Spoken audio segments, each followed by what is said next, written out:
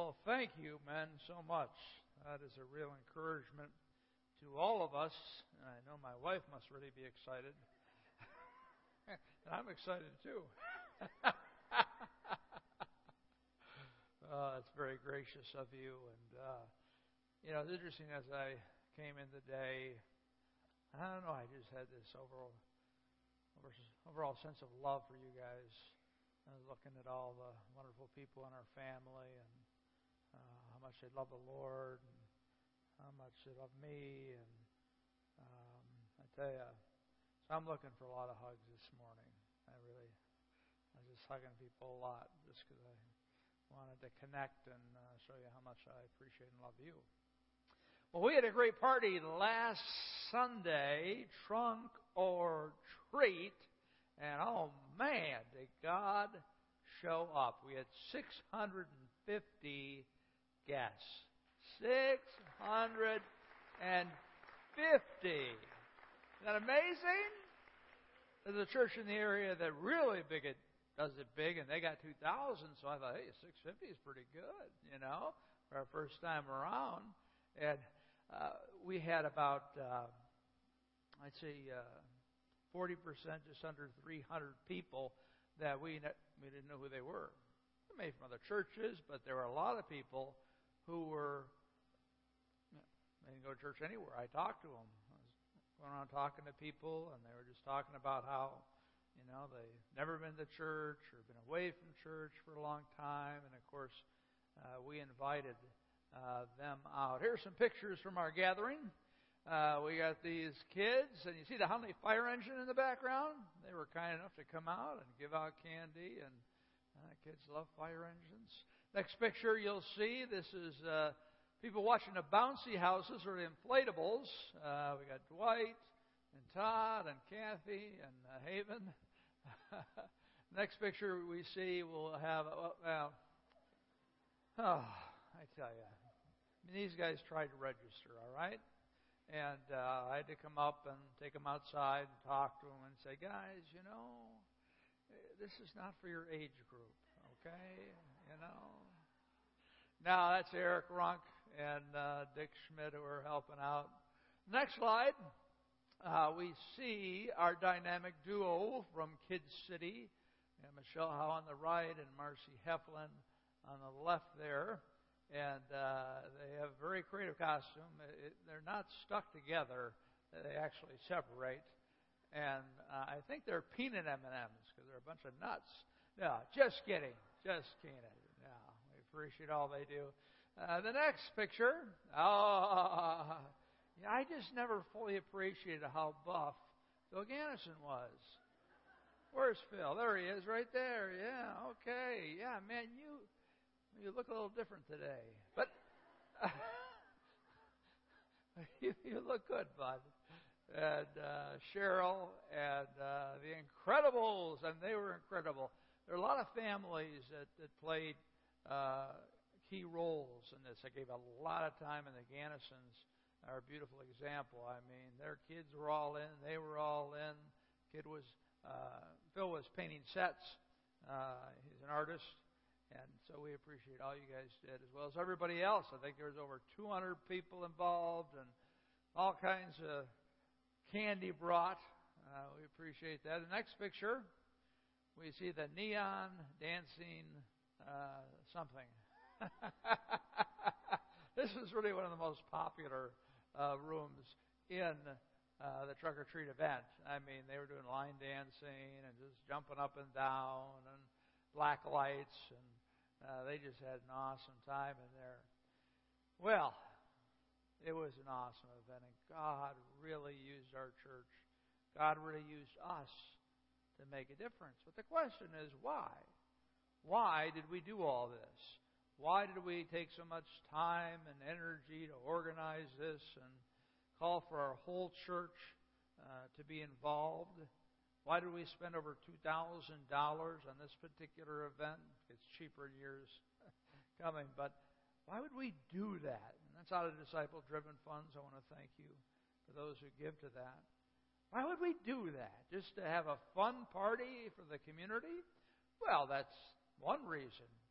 But the number one reason is that we want to express the love of Jesus Christ to people in our community who do not know Him.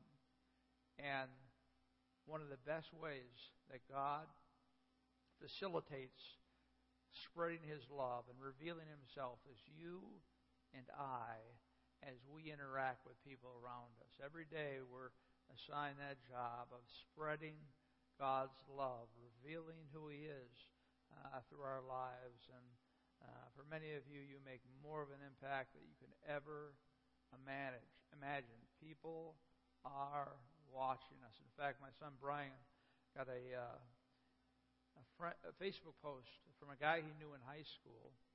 And the guy said, listen, I don't believe in Christianity, but you're the one guy that I met who really lived it out and had an interest in dialoguing with me.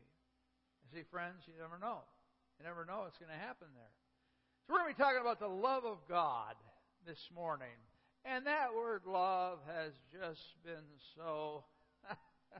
all the meaning's been sucked out of it. I mean, you love the Bears, you love pizza, you love a favorite outfit, you love a TV show. You don't love inanimate objects, okay? You love people. That's the whole point. You love people, and God loves us. And that's what we want to explore as we continue on our series of the attributes of God. Now, this is what we call a doctrinal series. A doctrinal series looks at the doctrine, of course, of God. And therefore, we're looking at different texts. And it's so important that we know who God is. Look at this statement. What we think about God is the most important thing about us. Think about that. What we think about God. Does that resonate with you?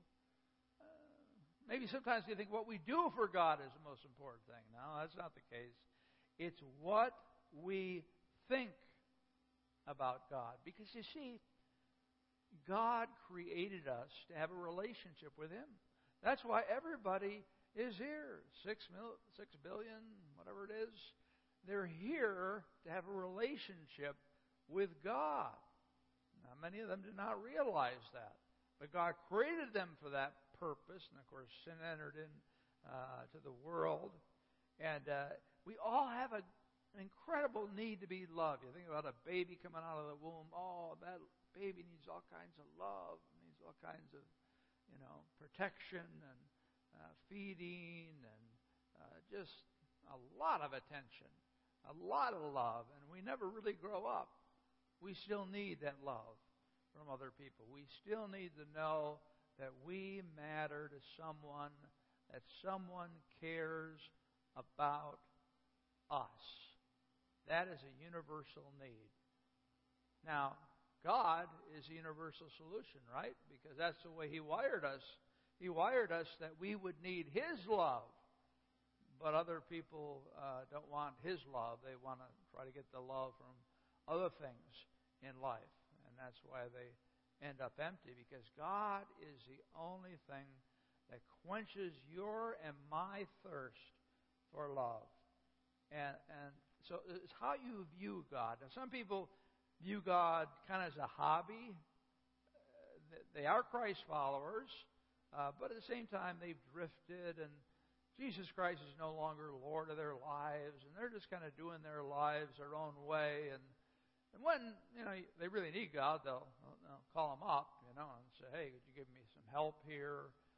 They might come to services regularly, but when it comes right down to it, they are in control of their life, and so they have a very little God. Because if they really understood who God was, they wouldn't be doing that. Our God, our God is unbelievable, as we've talked about during this series.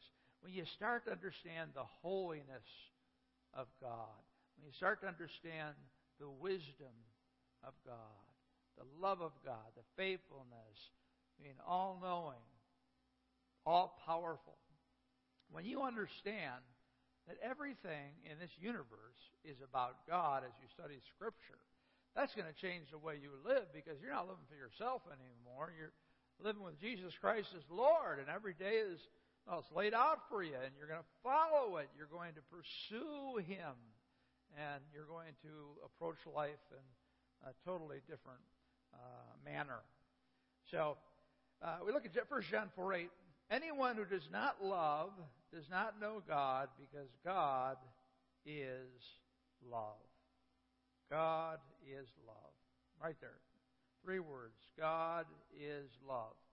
He is the definition of love. If you want to know what love is, you study the Scriptures and look for God's love everywhere that you can see it.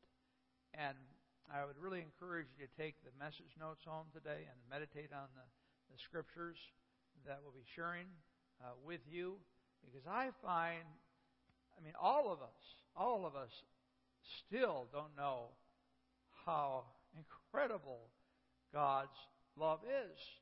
And we need to continue to think about it. And I think we need to continue to think about that attribute more than other attributes.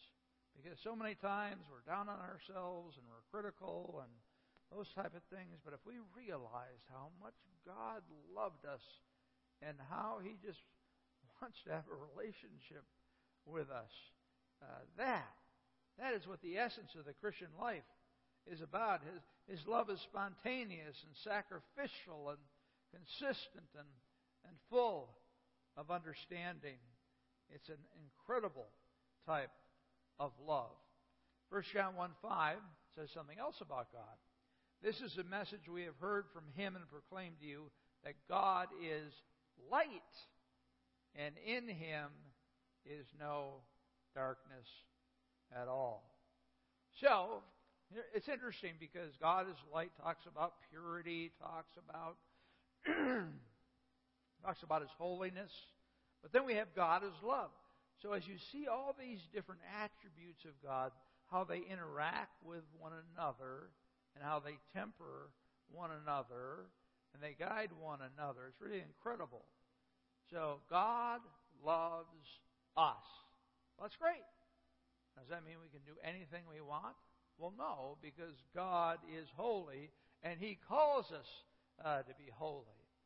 And if you ever find yourself drifting, if you ever find yourself in some type of rebellion, God is going to discipline you.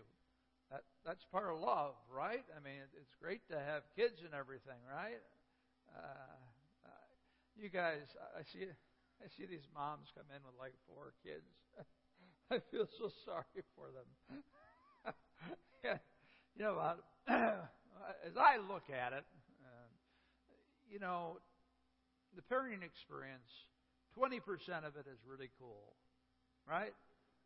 20% of it is awesome. It's those special moments when your kids come up and they hug you and they tell you how much they love you, and you just watch them grow, and especially when they're sleeping, they're the cutest. Yeah. Usually I'd go into my child's bedroom if we had a rough day, and I just look at him and say, yeah, he's a cute kid. But, 20% of it is fantastic, but 80% of it is really, really hard work. Really hard work. And part of that hard work, part of that love, is discipline. Disciplining your children.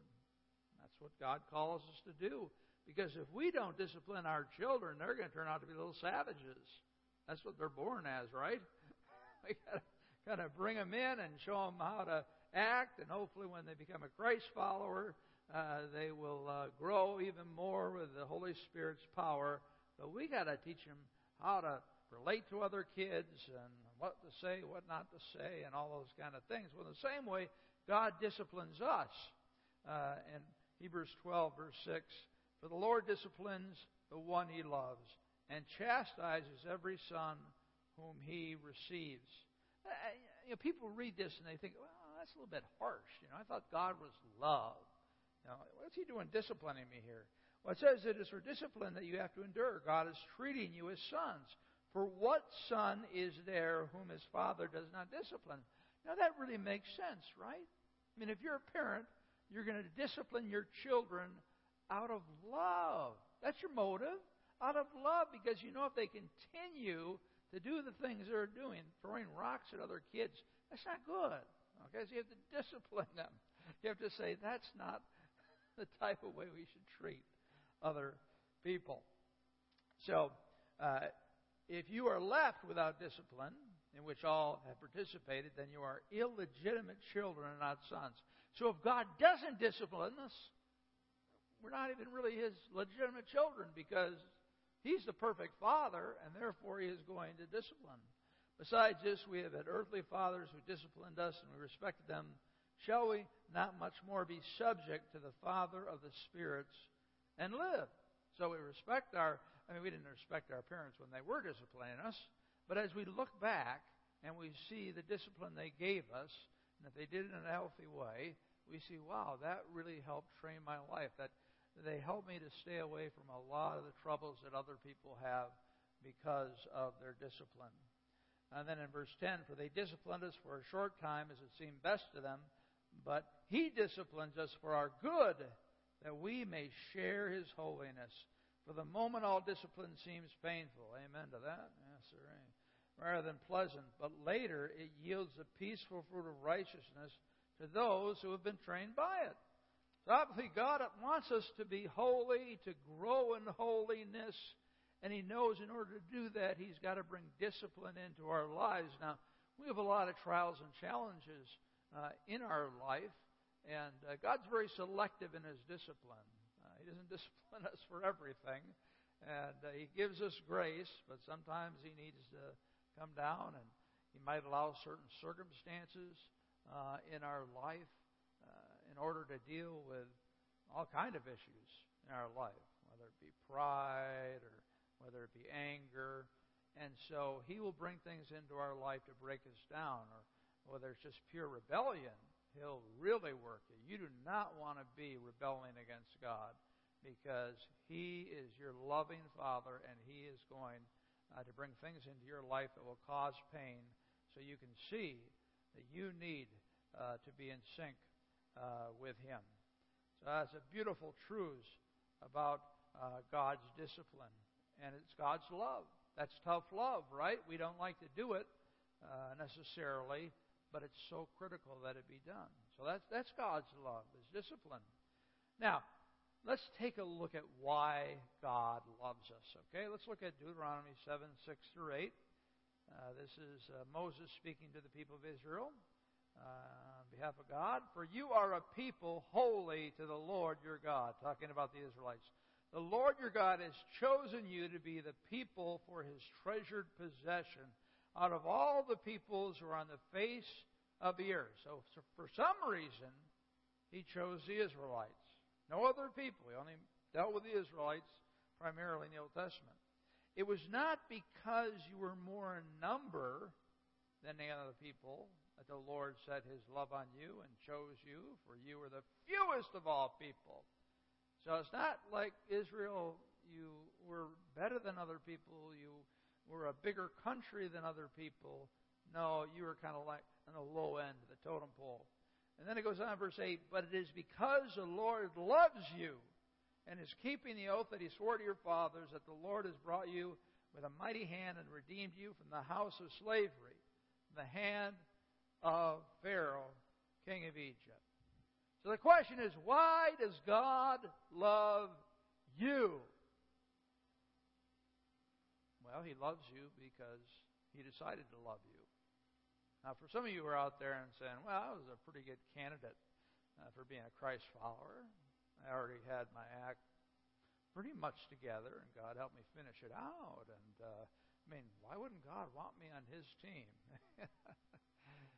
No. God chose you because He chose you. It's like when you're talking to your kids and you tell them to do something. Why do that? Because I said so. And we ask God, why do you love me? Because I chose to love you. There's nothing special about all of us. We're all in the same boats. We're all sinners. But, man, just to think that God chose Dan Harrison to love and open up His kingdom and to join His family. Oh, that is something incredibly rich, isn't it? Yes. So, we move on here. Jeremiah 31:3. Prophet Jeremiah, he is speaking on behalf of God. The Lord appeared to him, talking about Israel, from far away.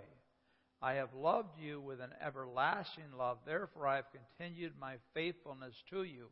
An everlasting love. God chose me and you, if you're a Christ follower, from the beginning, before creation. He chose to love us. He chose to love the Israelites before creation. That's how long He's been loving you, before you even appeared here on earth. And His love is going to go for eternity. And the great thing about God is that He's God. And when He says something, He is going to do it. It's interesting that the one who knows us the best, that's God, loves us the most. Right? I mean, He sees everything in your life. You think you have a secret you haven't told anybody? Well, God knows that secret. And He still loves you. We talk about our family relationships, and we like to say that we love each other unconditionally. I might even say it, but we don't really. I mean, it's a conditional type of love. The more you mature, of course, the more pure the love becomes for your husband or wife or children. But, it's like if a wife is saying goodbye to her husband who's going out to Las Vegas for a business trip. She says, hey, anything goes. Do whatever you want. What happens in Vegas stays in Vegas. No, I don't think so. Because love has limitations, right? And so when we think about God's love, now again, think about this, all right? 1% of our love is like God's love. But God's love is at 100%. Right? God's love is 100%. And we think we're loving people, but in comparison with God, it's just like 1%. And probably even smaller.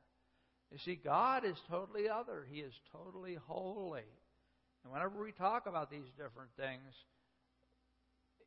it's hard to compare ourselves, right? Now, some things we can't be like God, omniscience and things like that, knowing all things. But there are other things that we can be like. We can be a lover of people. But at the same time, we need to realize how special and unique and powerful His love is. We look at John 3:16. The gospel in a nutshell, right? For God so loved the world. Now, if you slow down and think about this and really meditate upon it, okay, God, the Creator, the Sovereign One, the Holy One, the One who is all-wise and all-knowing, He wants a relationship with me. Yeah. That's pretty cool. We're in such a culture in relationships where it's all based kind of on performance and, what you do for me kind of thing, I'll do for you, and certain types of relationships. But God's love is not like that at all. It's an unconditional type of love. He loved the world. He loved the world. That He gave His only Son. Now, friends, if you have children, would you sacrifice your child for anyone? I wouldn't.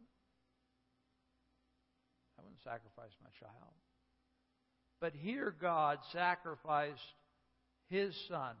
He gave Him away. He didn't bargain Him away or loan Him. I mean, He gave Him away to us in order that we might have a way to the Father.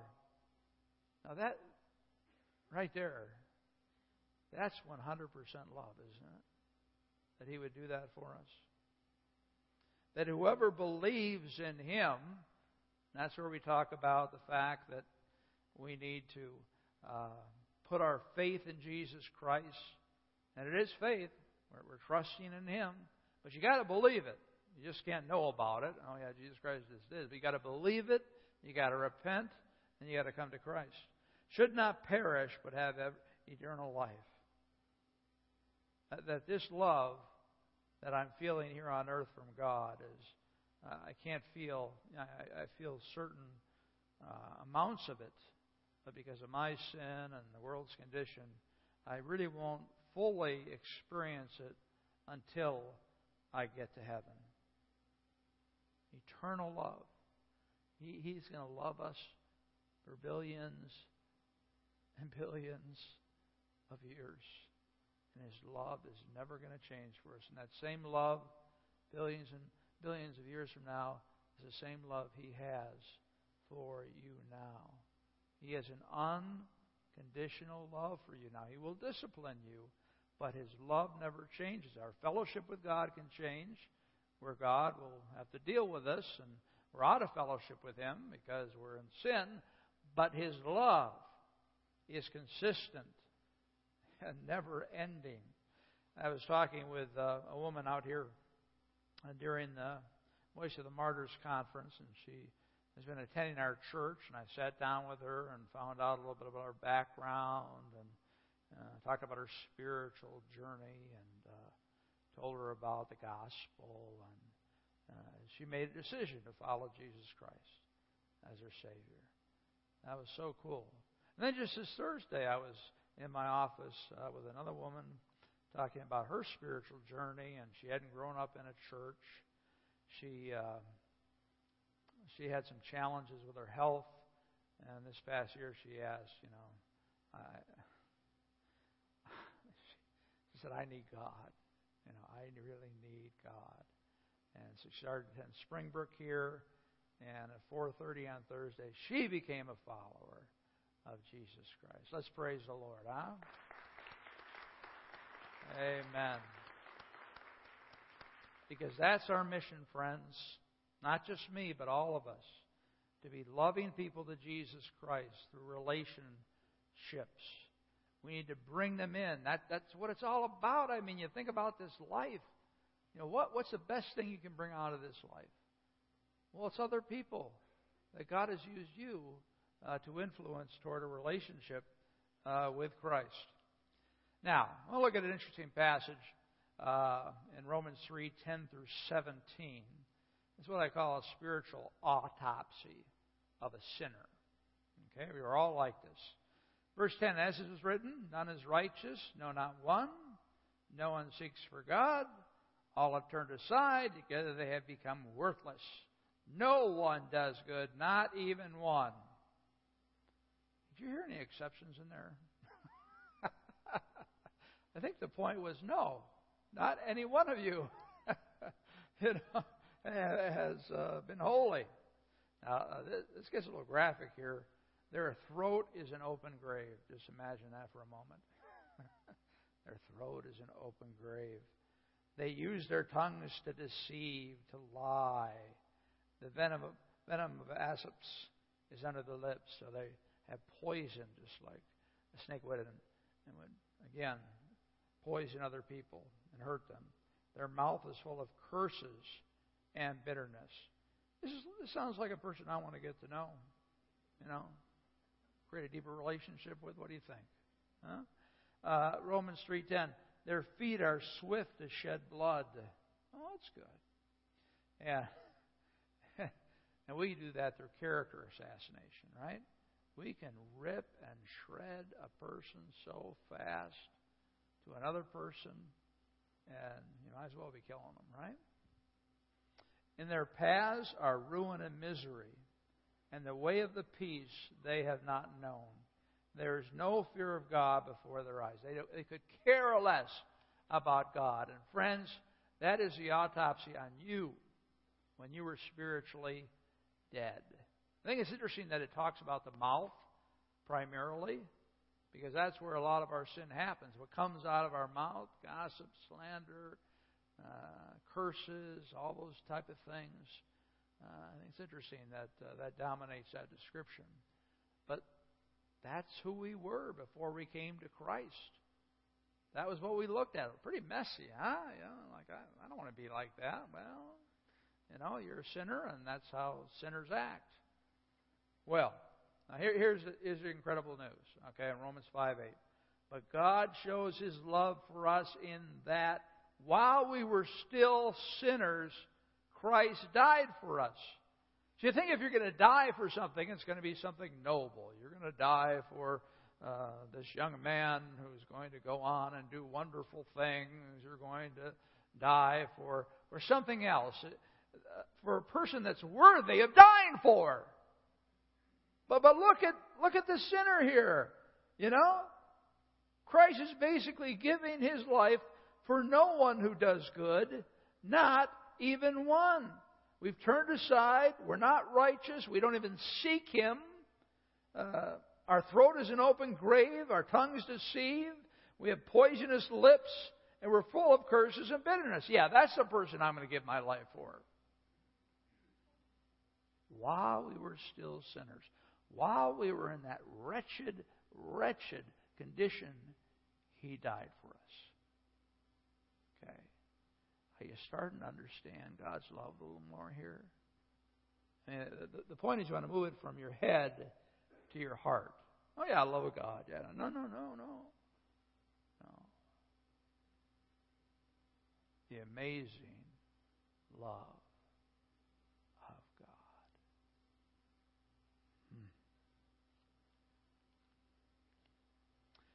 Well, friends, if you don't have a relationship with Jesus Christ, I find that many people trust in their good works to get them to heaven, and your good works will get you nowhere. There's a salvation prayer that I have here in the insert. Lord Jesus, I believe You died and rose again to pay the penalty of my sins.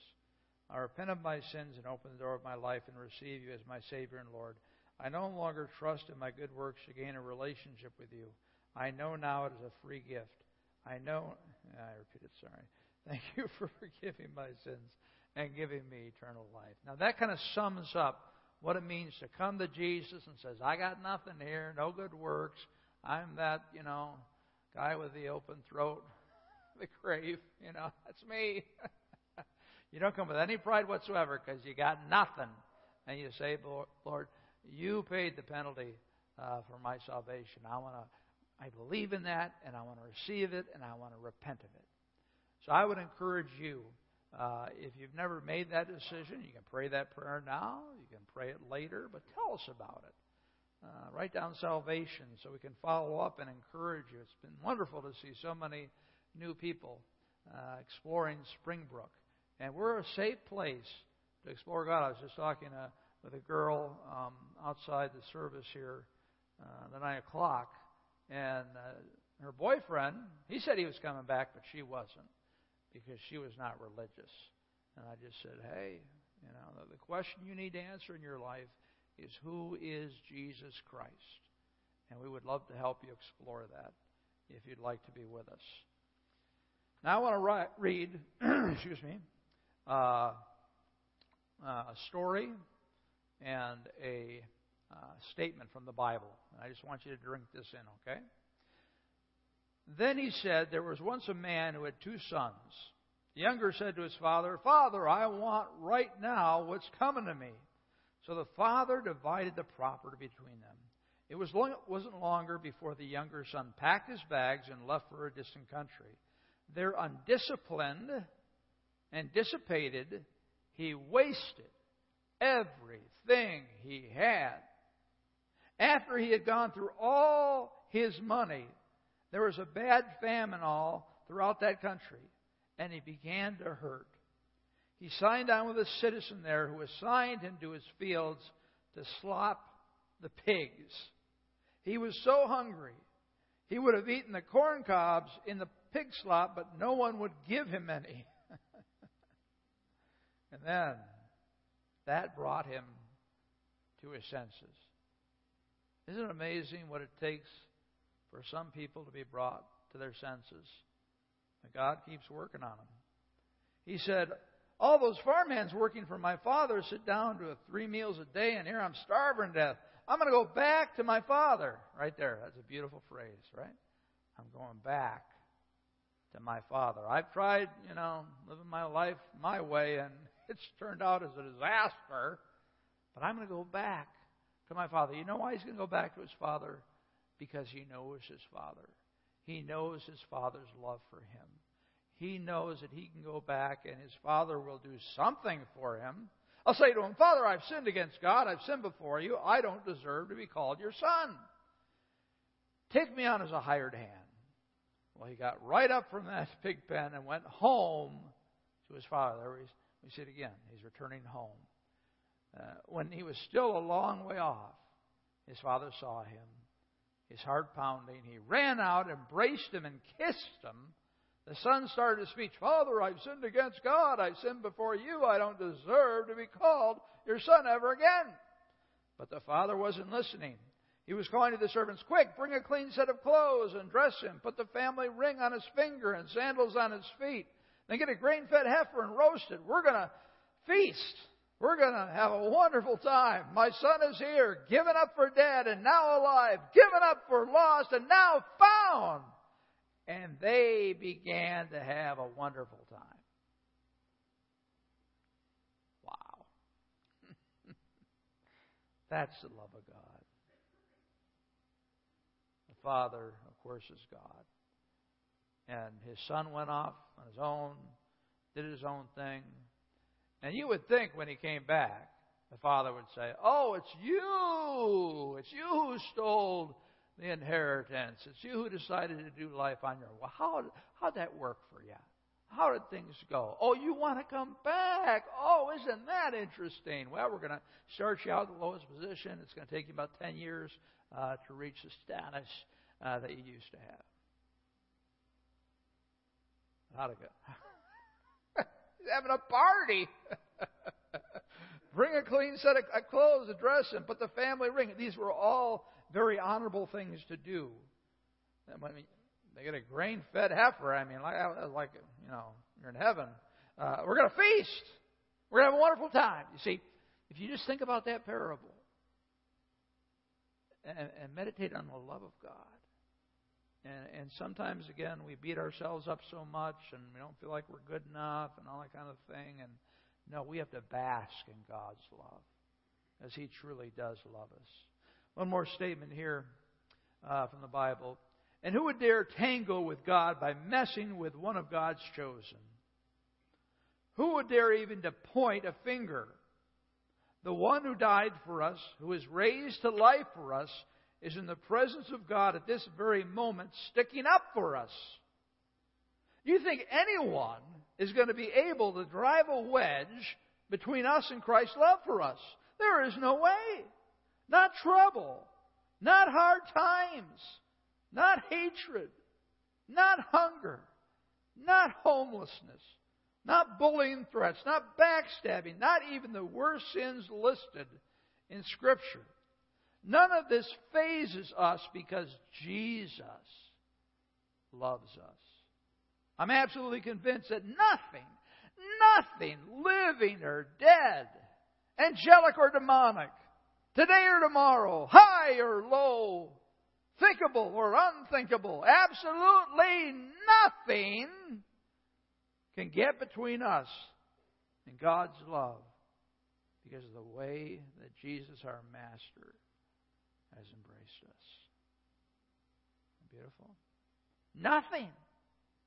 Friends, no matter what happens in your life, God's love will always be there to carry you, to show you mercy and grace and compassion. It's always there. Even the worst things happen in life, God will be there for you. Isn't that tremendous? Who else can you say that about in your life? Really, nobody. Because you don't know what's going to happen in certain situations. But He's going to be there, and He's going to be there in eternity. That's how much He loves you. When you are the most unlovely person, when you are just making a jerk out of yourself, God loves you still the same. Now that is a beautiful gift. Let's pray together. Lord, thank you so much. Oh, wow. For your incredible love. It's so rich to study these your attributes because it helps us to understand who you are. And it helps us, Lord, in so many ways, especially just focusing on your love. I pray for all of us that we'd spend some time thinking about your love this week and just embracing it and celebrating it. And every day, if nothing else is going right, the most incredible thing is that I have a relationship with the Creator of the universe. And He loves me with 100% proof love. In Christ's name, amen.